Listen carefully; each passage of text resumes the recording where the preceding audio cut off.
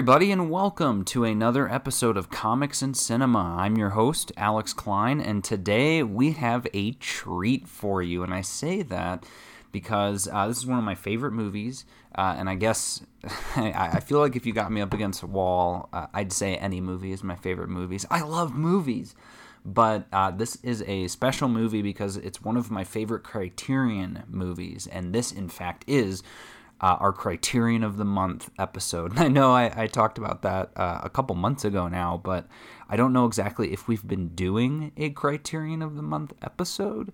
I feel like we have, but it's been more of a let's just do an episode a week type thing, which is why there wasn't an episode, I believe, last week. I did the 2 recordings in the 1 week to give me some time because my family visited last week. But we are back in the thick of it, and we are talking about Les Diaboliques, which is a French film with English subtitles. For those of you worried, yes, there are subtitles. Sorry, I've got the Blu-ray here in my hands. This is one from my personal collection that is also available on HBO Max and on Amazon Prime Video. So no excuses for not being able to see this, obviously, unless you don't have subscriptions to either of those things, in which case that's fine. You can just purchase it from Criterion's channel. Which is a quick PSA for that as well. They have never confirmed it, but they have a 50% off sale every October and February, March. So I would not be surprised if either next week or in the next few weeks, Criterion will announce their 50% off sale. Highly recommend jumping on that for a few reasons. One, all the movies are 50% off, which puts them at about $20 a pop, which may seem high, but trust me, when we get into this movie, you're going to see why that is such a good deal. Not only that, but Criterion does have a rewards program that you don't even have to do anything for. I mean, you put your account in, and essentially you spend X amount of dollars. I think it's if you spend, it might be like $500. It's probably a lot less than that, but you get $50. You basically get like a $50 gift card. And we're not going to go into too much detail in regards to how many of those gift cards I have received, save to say that I have a pretty large Criterion collection, and I do have to have monthly conversations with my wallet just in preparation for these sales. I'm very much looking forward to the one coming. But Diabolique, this film came out in 1955. And again, it was in France, directed by Henri Georges. I'd love to be able to pronounce that properly, but he goes by H.G. Clouzot, spelled C-L-O-U-Z-O-T.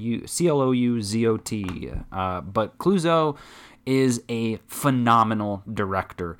And that was one of those things where, you see how there are secret connections between certain films, series, easy one to look at, Marvel Studios, you got your Easter eggs, all the films are connected, but more subtle ones, like the Universal Monster movies all being connected. And in a sense, there's always that exterior connection, I guess you could say, in films. For example, Christopher Nolan.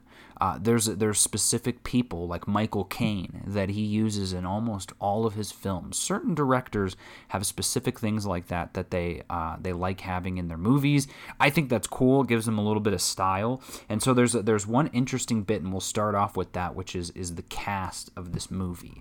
So for those of you who have never seen this film before, awesome, because when you do see it, you're going to be so happy that you finally saw it, and you're going to get to enjoy the twist ending, which is what makes this movie so famous. And I will say, if you haven't seen this movie, this is one of those instances where I would actually ask you to pause this and go see the film. Find it on one of those streaming services to watch, because I am going to be going into spoilers for this movie. But this is one of those movies that is famous for its spoilers, much like Alfred Hitchcock films, which we are going to be diving into in this episode. So if you haven't seen this movie, go see it. If not, proceed at your own risk, you diaboliques, which is French for devils. So this film is just, it's so good.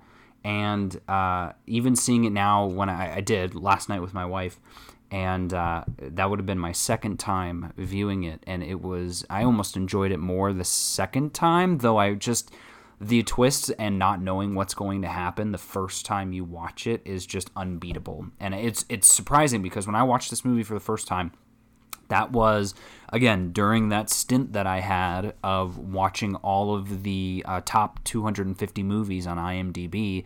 This was one of them. And I didn't really know what to expect. And at that time, that was back when Filmstruck was on Hulu, so all of the Criterion movies you could watch on Hulu. So I didn't own this movie, but I'll tell you this much: when the sale came around for Criterion, after I saw this first movie that I put in my cart, but I actually watched it, and I apologize in advance to David Lynch, but I watched this on my iPad in bed. And one night, long time ago. So it was not in a classic movie type setting, but that did not make it any less exciting. And I'm telling you, it almost made it worse in a scary way, because this movie is suspenseful, guys. This movie is very suspenseful. Now, my wife didn't think it was as suspenseful as I did, but to me, I love getting lost in the movie, and if you really let yourself get lost in this film, the suspense is crazy, especially if you're looking at it from sort of a cinema-type perspective. But let's dive into the particulars of this movie. So again, it's directed by Clouzot, produced by him, the screenplay's by him, along with a buddy named Jerome, though I'm sure it's not pronounced Jerome, but it's based on a book called She Who Was No More by Boileau and Narcejac, who are a dual team of crime writers in France back in the day. And they were almost the equivalent of like an Agatha Christie or a Hercule Poirot type book, those whodunits. To me, those are some of like the greatest books ever. I don't read them. I used to. I was really into Agatha Christie back when I was young. But it just, to me, those are the coolest books in the world, because you think about it, like you see this movie and think, oh, this was a book. And obviously they talk about how it's different than the book. It's not like for like with the book. But when you read these crime books and watch these whodunit type movies that, Alfred Hitchcock made so famous, you think to yourself, like, how did somebody come up with that? Like, how are you able to have so many twists and turns on this path that ends at the end of the movie and you're good, or at the end of the book? And like, for me, I don't know if I could ever do that. Like, I'm not that clever. Like, you have to be so smart, whip smart, to be able to, you almost have to be a Diabolique to be able to create something like that. And in this case, it's very possible, because this is a dark tale. And again, we're still getting into the particulars, and I'm just getting ahead of myself. So it stars Simone Signoret and Vera Clouzot, who is the wife of the director, along with Paul Maurice and Charles Vanel. So a quick bits on that, and this was something I learned today through some digging, the connections with Clouzot movies. So if you guys haven't seen it either, 2 years before Diabolique came out, Clouzot made his name, and I think in France at least, he was already well known. He had quite a bit of movies before that. He actually did movies, I think they said for, was it for the Germans? Basically, he got blackballed for a while during the war, and I imagine it was during World War II, because it was in the early 40s that he made some of those films. But then he came back, and was back with a vengeance, and he came out with Wages of Fear, which is, again, 2 years before this movie, but Wages of Fear is also a Criterion film, also on HBO Max, and something I think we discussed in a long time ago podcast with my brother, Stevie, because him and I had watched that, and that would have probably been last year. Incredible movie. And so in making Wages of Fear and Diabolique, Clouzot kind of cemented himself as the ultimate top-tier suspense director. And this was at the exact same time that Hitchcock was making his name as well in America and across the world as a suspense director. And so their paths actually intersected. So Hitchcock had just... What movie was it that he just made? I mean, he'd done a bunch of movies at that time, and you all know the list. But he was actually going to make this movie. He passed at the last minute on She Who Was No More, on optioning that book for a movie, because Hitchcock was also a huge fan of Boileau and Narcejac. So because they were masters of suspense in writing those movies or those books. So he passed on it, and then Clouzot jumped on it and was like, I can make this movie. And so there was almost an animosity in a sense between them. And again, Clouzot, I found this out as I was watching the special features. So again, shout out to Criterion for this film. And this is something that you would not be getting, I don't think, on HBO Max or Amazon. But there's selected scene commentary by a French film scholar named Kelly Conway. Awesome. Totally awesome. Imagine it's literally watching the audio commentary of like a movie, except the person who's doing the commentary is a film scholar. So they're literally like sitting in a film class. It was so cool to watch and get extra little bits of information. Some of those things that you're like, I think that's a theme, or I think that's something going on. And then hearing her confirm it, it's like, yes, awesome. I know a little bit about movies. So there's that. There was a video introduction by Sergei Bromberg, who was the co-director of H.G. Clouzot's Inferno. It's about 15 minutes long, which was really good. Again, just kind of going over the life of Clouzot. But what I really enjoyed on these special features was a video interview with a novelist and film critic named Kim Newman. And he did such a good job of kind of telling that story about Hitchcock and about Clouzot. And this is like this movie, and I hope I sound excited, but this movie, and just watching it the way that I did for this podcast, this was the reason that I wanted to start a podcast. Obviously, my big start for podcasting was with comic books, but I always knew I wanted to talk about film. But if you guys remember, you can probably go back to some of the early episodes. I always was like, man, I would love to just sit down and watch a Criterion film, all of the special features, learn as much as I can about the movie, and then share that knowledge with others. And that is what I'm getting to do with this one. And that's awesome, because I'll give it to Criterion most of the time, but some of their special features are lacking on some of their movies. And again, that's just the tricks of the trade, because the older the movie, the less special features it's going to have. And but this one, these special features are just so good. And again, a lot of those movies that I'd reviewed the last few months, those were Criterion films that I didn't own. Like Rashomon, I don't own that one yet. But so I wasn't able to do the special features for it. And in this one I was. And I'm so grateful for it. I really hope you guys enjoy some of these cool tidbits and just cool history in regards to film. So getting back to it, Alfred Hitchcock passed on this piece, and instead, and interestingly enough, B&N, Boileau and Narcejac, they actually wrote another book, and surprise, surprise, but they wrote one with Hitchcock in mind that Hitchcock optioned and ended up being, any guesses? Vertigo.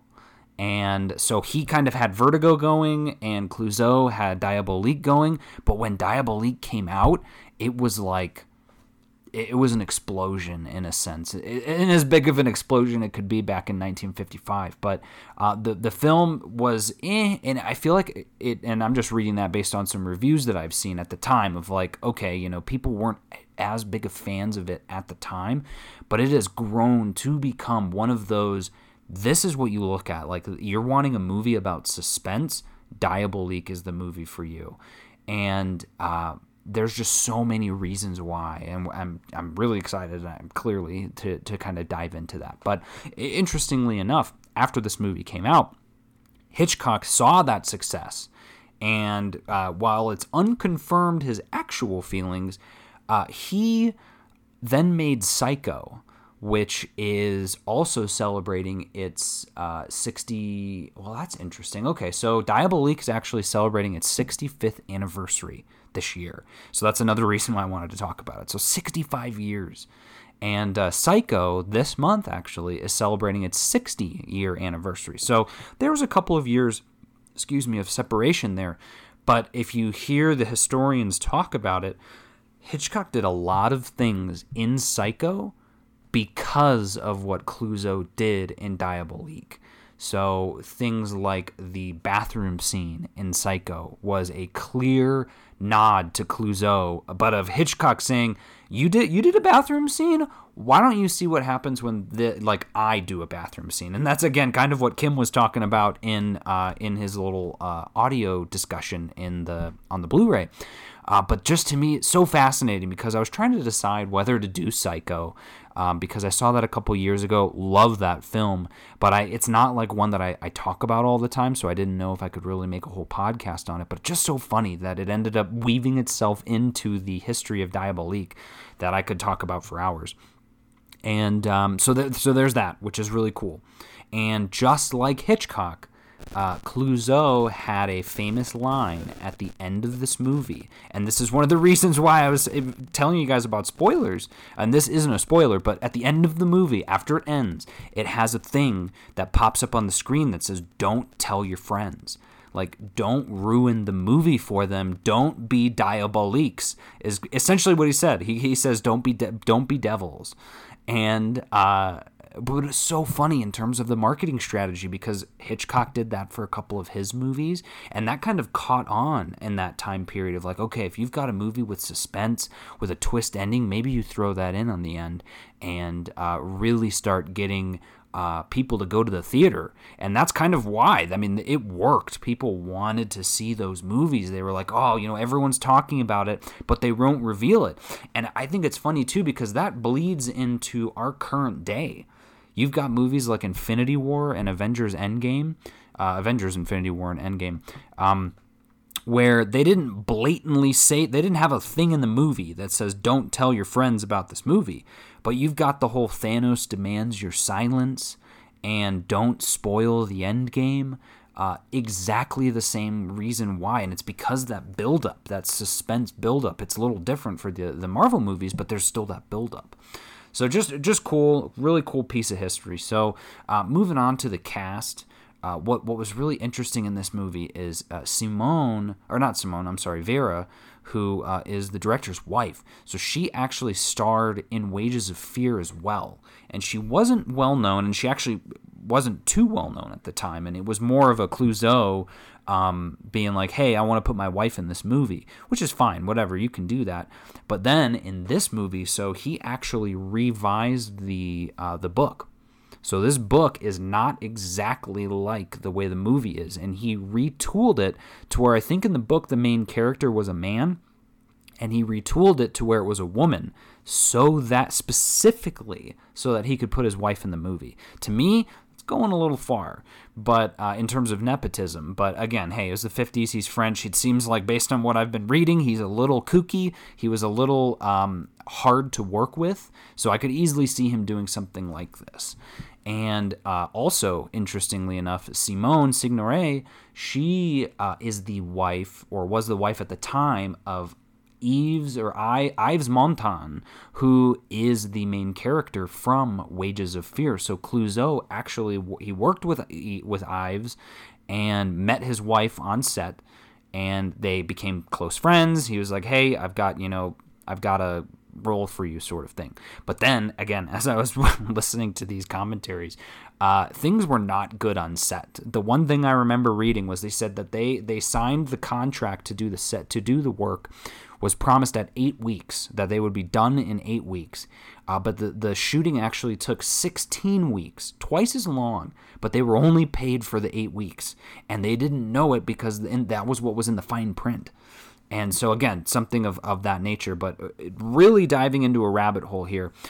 Simone is married to Yves, gets her role because she's married to him, because she met Clouseau at that time. So both wives of prior stars in the prior film are in there. Also, the detective in this movie is also in Wages of Fear as well. Very cool. And there was one other character, I think they said, who was also in Wages of Fear that I'm going to need to check on. But here's the rabbit hole we're going to go down. Yves Montand actually had an affair with Marilyn Monroe. And I was just thinking to myself, because again, I'm pulling this all through Wikipedia, looking at that, and Yves Montand is from Tuscany, Italy. And Marilyn Monroe was married to Joe DiMaggio as well, who is Italian. And if you look at their photos or at their just their cutout photos, their headshots, Joe DiMaggio and Yves Montand look identical. They look exactly alike. So I was like, wow, okay, so Marilyn Monroe has a type. Very cool. But I didn't realize, again, I started clicking on Marilyn Monroe. I didn't realize she was only married to Joe for a year, and then they got divorced, which is a super bummer. But, I mean, that's a whole nother, again, that's the rabbit hole for you. But we're going to dive back into the main gist of this. So along with that, after that, we've just got the story of the film. So, like I said, spoilers ahead of the way that this movie goes, but we're going to dive into it. So this film is about a woman named Christine, who is played again by Vera Clouzot, and it's her. She's a teacher at a boarding school. And her, along with Simone, who is Nicole in the movie, they are both teachers with a couple of other teachers. And then there's the headmaster, who is Michel. Michel is the husband of Christine. Nicole is the mistress of Michel. So Michel is cheating on his wife with a mistress, both of whom are teachers at the school. They're both friends.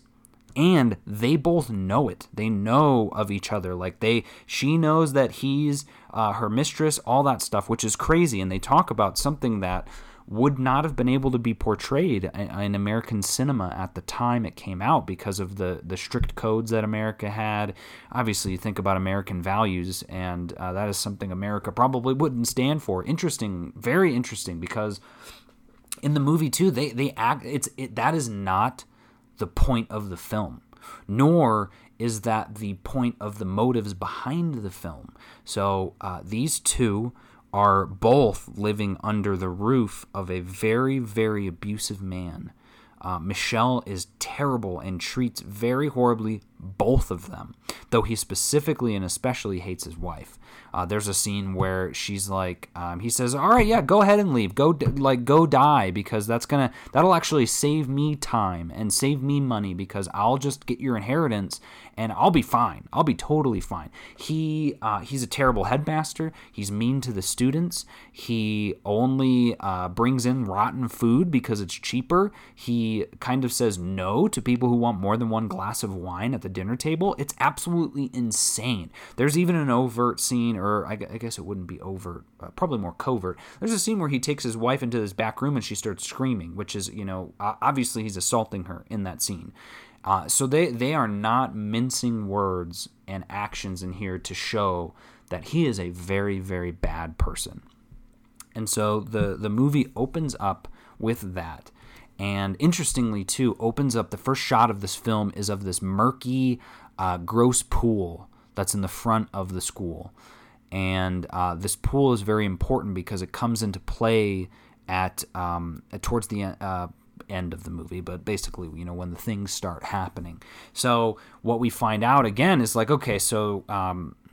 Simone's character, Nicole, she is very stiff, very commanding in a sense. She's very curt and to the point, very, everything is in order, whereas Christine's character, or Vera's character, she is a very small, petite woman, and she's also from Brazil, and they point that out too. In real life, she's from Brazil, but she has a weak heart, and wild enough, she actually had that in real life. So this is an instance.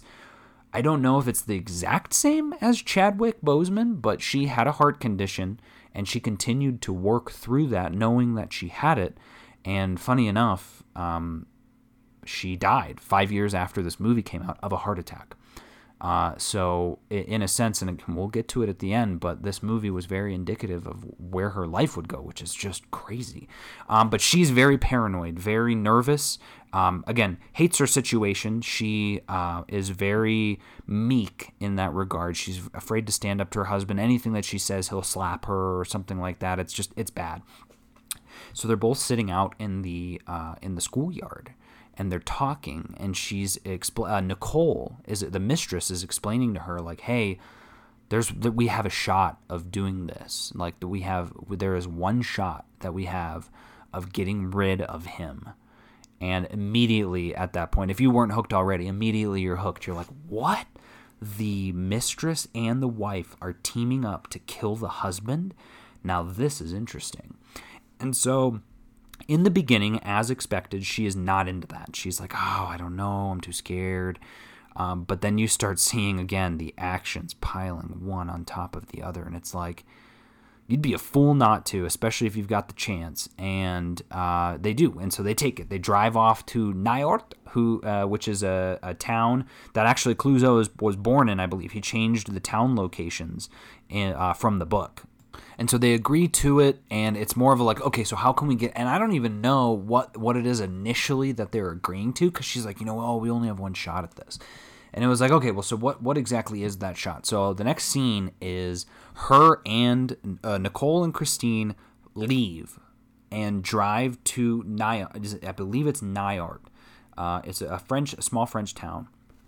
And that's where she has a house there, and she's renting, or an apartment kind of, and she's renting the upstairs to a old couple. And they honestly, like, I won't talk about them much, but they are so funny. They are hilarious, and especially for this current day, there's this whole bit where she's like planning this whole thing so that obviously they'll be in the house. They know that they're there, so like that'll help with the alibi sort of thing. But she makes all these noises downstairs, and the guy, the old man, is trying to listen to almost a sort of French Who Wants to Be a Millionaire.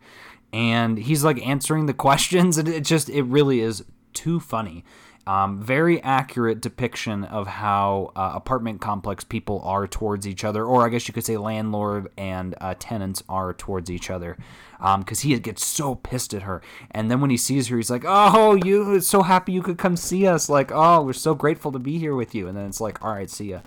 But so they get there, and they lure Michelle to the place. And again, doesn't really know, I don't think, that Nicole is there, or she's at least not in the room. But Christine calls him and is like, hey, I want a divorce. And he's like, what? Because she talks about earlier in the movie, like, I can't do a divorce, it's against my religion, all that sort of stuff. But she can't take it anymore. So he's like, I'm coming your way. And it's like, well, perfect, right in our hands. So they get there. And there's a lot of dark humor in this movie as well that I think Clouseau really kind of capitalizes on.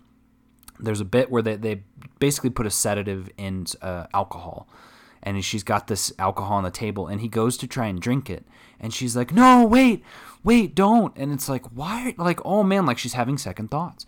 And then she like goes to try and stop him from drinking it, and accidentally spills the drink on his shirt. And he's like, are you kidding me? Like, I have to get this shirt cleaned? Go get a towel and clean this up. And as she's walking away, she like brings the towel back, and he slaps her like 3 times. Bam, bam, bam. And she's like, and he then goes to take his drink. She doesn't stop him. And she's got this look in her eyes. And he sets the cup back down on the table, and she fills the cup up with more alcohol. And like looks at him in such a way. And you're just like, the expressions tell such a great story, which is funny because, again, behind the scenes, the cast did not like that Vera Clouseau was the lead in this, from being a relative unknown, and made a lot of complaints about how she is not a good actress, that sort of stuff. And you can kind of see it, but for this role, she is perfect for it. So he drinks this sedative, kind of passes out, and they drown him in the bathtub. And they brought with them this giant wicker box, kind of, I don't know what you would want to call it. It's just a giant square and made of wicker wood. They put his body in there, and then they drive back to the school and dump his body in that pool that's in the front of the school. And we're wondering, like, why are they doing this? And the body goes right down to the bottom. But the trick is they then leave it alone. And so the plan is somebody at the school, one of the kids, another instructor, someone is going to discover that body. And then it will be assumed that he died by accident because he left the school to go to them without telling anybody. He basically snuck off because he does not want anyone to know about the quote unquote divorce. Like he very, very much about appearances. So he snuck out so no one knows that he left or where he is. So it would have been very plausible for him to just show up dead in the pool. And, but everything's going fine, I guess. Obviously, Christine is very, very nervous. She's freaking out. But then the body doesn't come up to the surface. And a couple of days go by, and it's like, what? And so they get to the point of where it was like, okay, we need to drain the pool. And they find a couple of good excuses to do this to where they don't exactly, or they're not revealing anything yet. But they drain the pool, and there isn't a body in the pool. And you're thinking, oh no, like, what happened? This is crazy. And I mean, even at that point, you're probably going, so he's not dead. He can't, doesn't make sense. So, everyone is on edge at this point. Well, I mean, by everyone, I mean Christine. And she sees in the paper that the police have found a corpse that fits the description of her husband. So she goes down to the morgue and she's like, hey, I'm super nervous, but I think this might be my husband. But she goes there and it's not actually his body. But when she's there, a retired police officer named Alfred, who works as a private detective now, becomes involved and is like, I can find your husband for you. And she's like, oh my God, no. Like, no, it's fine. Everything's fine. I don't need your help. And he's like, no, please. I mean, like, what's the worst that could happen? If I find him, great. And if not, you don't have to pay me. And it's like, in a perfect world, yeah, man, like, you came here right at the right time, but not for Christine. And so when they get back to the school, and they basically arrive back to the school, a boy, one of the students, is being punished for breaking a window with his slingshot. And they're like, well, who took your slingshot from you? And blah, blah, blah, blah, blah. And he says, it was Michelle. It was, Headmaster Michelle did it. And they're like, that's not possible. And Christine's like, oh no. And again, during this time, and Vera, whether she's acting or not, is doing a really good job of showing that her heart condition is starting to get worse. Which again, they make points of it in random spots in the movie of like she has a heart condition, and you can tell this stuff is freaking her out, as it would freak out anybody. And so she gets very upset. And at that point, the school is about to take a photograph, like a school photograph, and she can't even be there for it. She's like, no, I can't do this. But when the photograph is taken and printed, in the window in the school is a shadow of Headmaster Michelle. And oh my God, it is freaky. Again, when you're watching it, this is 65 years old. It isn't the scariest thing in the world, guys. This isn't like Paranormal Activity. But still, in the context of this movie and time period, it's spooky. It's scary. And so she just is, she freaks. And she leaves. And at that point, she kind of just, again, she freaks out and leaves. And, I apologize. That's Nicole. Nicole leaves. And she's talking to Christine, who by this time is bedridden. So she has had doctors come to the school to meet with her, like, hey, you are giving your heart a run for its money. This is making you need to not leave your bed. And Nicole comes in at one point and she's like, I'm freaking out too. And Christine's like, you need to leave, Christina. And she's like, you need to leave. And she's like, oh no, I don't know about that. Like, we're in this together. She's like, trust me, this is not going to end well for me. Like, I'm either going to die and she's in the bed, or, I'm going to get caught and I'll deal with that. You're young. And they're both basically the same age, but she's just like, get out of here. And Nicole's like, okay, thank you. Like, I'm going to leave. And so at this point, the detective comes in and he's like, hey, you were right. Things are kind of weird with this case and I don't know really what's going on. And he's kind of getting close. And Christina freaks out and tells him everything. But he doesn't believe her. And it's like, oh, of course, right? Like, you didn't believe the woman. You should have. In this case, I'm glad he didn't. But at that point, he goes to investigate the pool. Like, he's like, maybe there's a grain of truth in there. And so he goes to investigate. That night, she starts hearing noises and wanders around the school. and she starts thinking, someone's following me. Like, oh, and the shots in this are so good. Clouzot does such a good job throughout this movie of really capturing the kind of claustrophobia inside of the school, but also this amazing depth work that he does with the cameras. And obviously that's part of the cinematography as well. But there's just a ton of scenes where you're either following someone down a hallway in front of them or following behind them. And this is one of those cases. The shadows are so contrasting. It reminded me a lot of Dracula and other scary movies like those Universal movies where they're in black and white, but the blacks are so dark. And you're in a shadow and you can't see anything. And she's walking down the hallway, and at the same time, we are seeing bits of a shadowed figure walking around. And at this point, it's like, it's got to be him. It's got to be him. And she freaks out. She freaks out while she's in the hallway, and because doors are creaking open. It's frightening. Again, it's 1965. Or 55. Take that with what you will. I think it's frightening. I get spooked easily, and I like that. I like getting scared. And so she runs back into her room, runs back into the bathroom, and she turns on the sink and puts a hand in the water, puts some water on her head. My wife commented on that, and she goes, she's only going to do it once. She only does it once. And she's like, I know a thing or two about freaking out. I don't know if you would want to put just one dose of water on your head. You may need to do more than that. She turns around, and the bathtub in her bathroom is filled to the brim with water, and in the bathtub is her husband submerged in the water. Oh my God. He slowly starts moving out of the water, ever so slowly, and we start getting edit shots back and forth of him slowly rising and her slowly having a heart attack, going, as he's like stands up, and then throughout the film it was gross. His eyes were in the back of his head, and the reason for that was because he's actually wearing fake contacts, and he slowly takes each of them out, and she's literally on the floor now, on her side, heaving, and literally dies. And then he walks out into the bedroom, and you hear a voice in the hallway. She gone. Nicole walks in.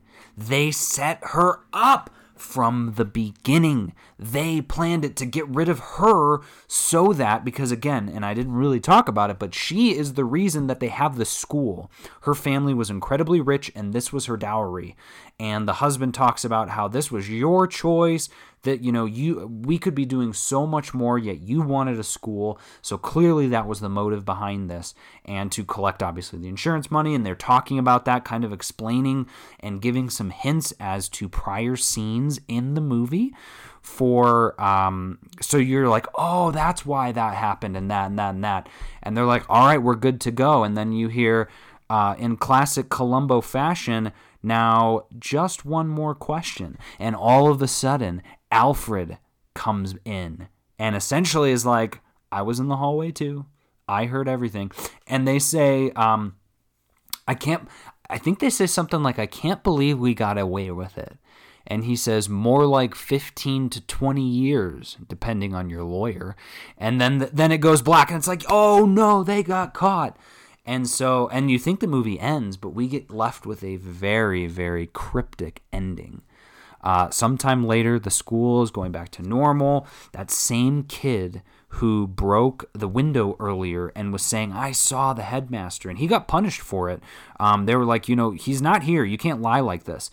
But he breaks another window. Oh, but he has his slingshot now. That was taken from him. And they're like, how did you get your slingshot back? And he says, Christina gave it to me. And they're like, that's impossible. And he's like, I know what I saw.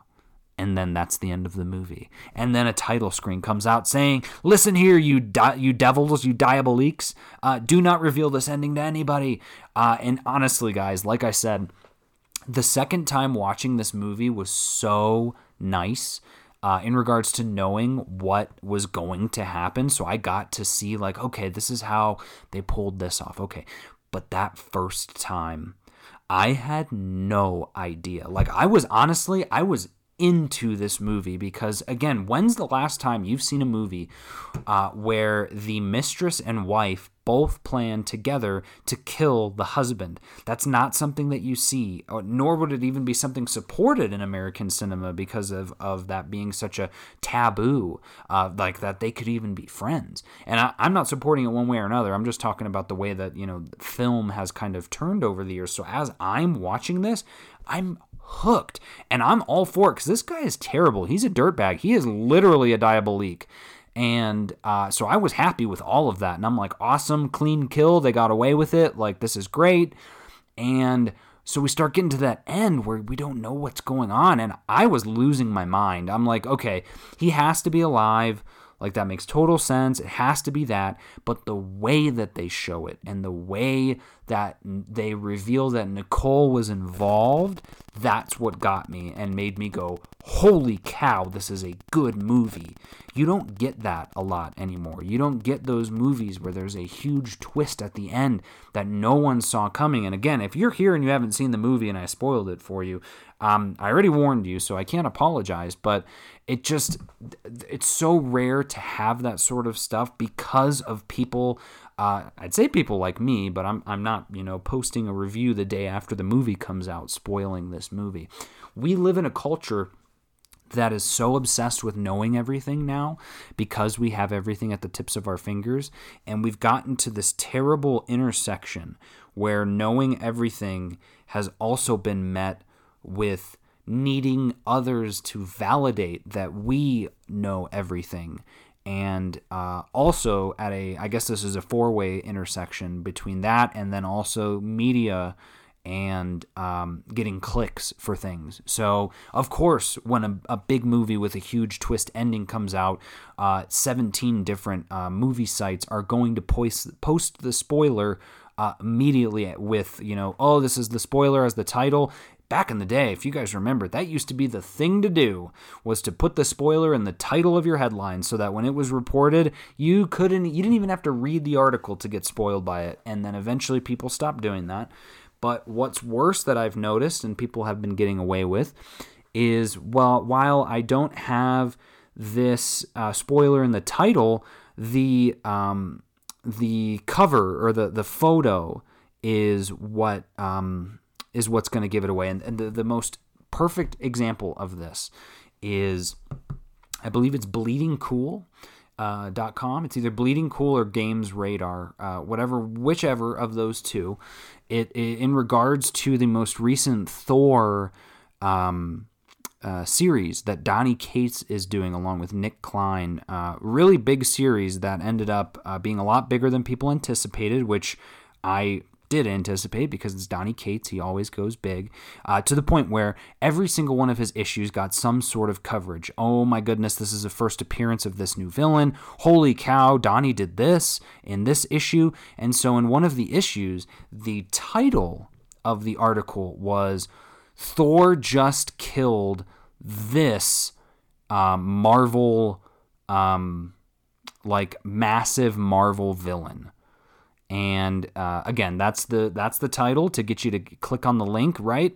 But again, anybody reading Thor would know who that is because there is only one person that he's kind of with in that series. But worse than that, the photo was of the person that he kills.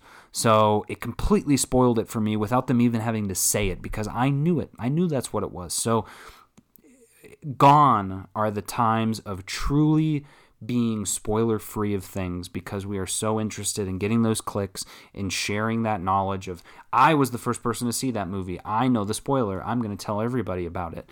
Gone are the days of having that. And again, even gone recently because, like I said, we had movies like Infinity War and Endgame where we had an actual kind of campaign from the studio saying, don't spoil this movie. And you saw it. People didn't.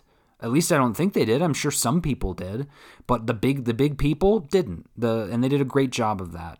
And we need more of that, because films like this, like Diabolique, they are meant to be experienced, and they are meant to be watched like this, to feel those twists and see cinema just writhing in front of you on the screen. It's truly phenomenal. So that is Les Diaboliques, which, again, one of my faves, classic Criterion movie, and happy 65th anniversary to Diabolique. So with that, we will wrap up this episode. My name is Alex Klein, and this is Comics and Cinema. We are now available on tons of different podcast catchers. I don't know if that's what they're called, but I have just gotten us on Amazon Music. So if you listen to that or in that, the podcast is available there. Got us hooked up we're on iTunes, SoundCloud, and SoundCloud. No. Well, yeah, obviously this is SoundCloud. That's my hosting site. But no, Spotify. I'm sorry, Spotify. So we're on Spotify now too, which is great. And you guys can find me on Twitter at @ARobot'sWink or Instagram at @ARobot'sWink. So thank you so much for listening. I hope this was educational for you guys. I hope you enjoyed it. Let me know if you did. Let me know if you didn't. But one way or another, I'll see you at the movies.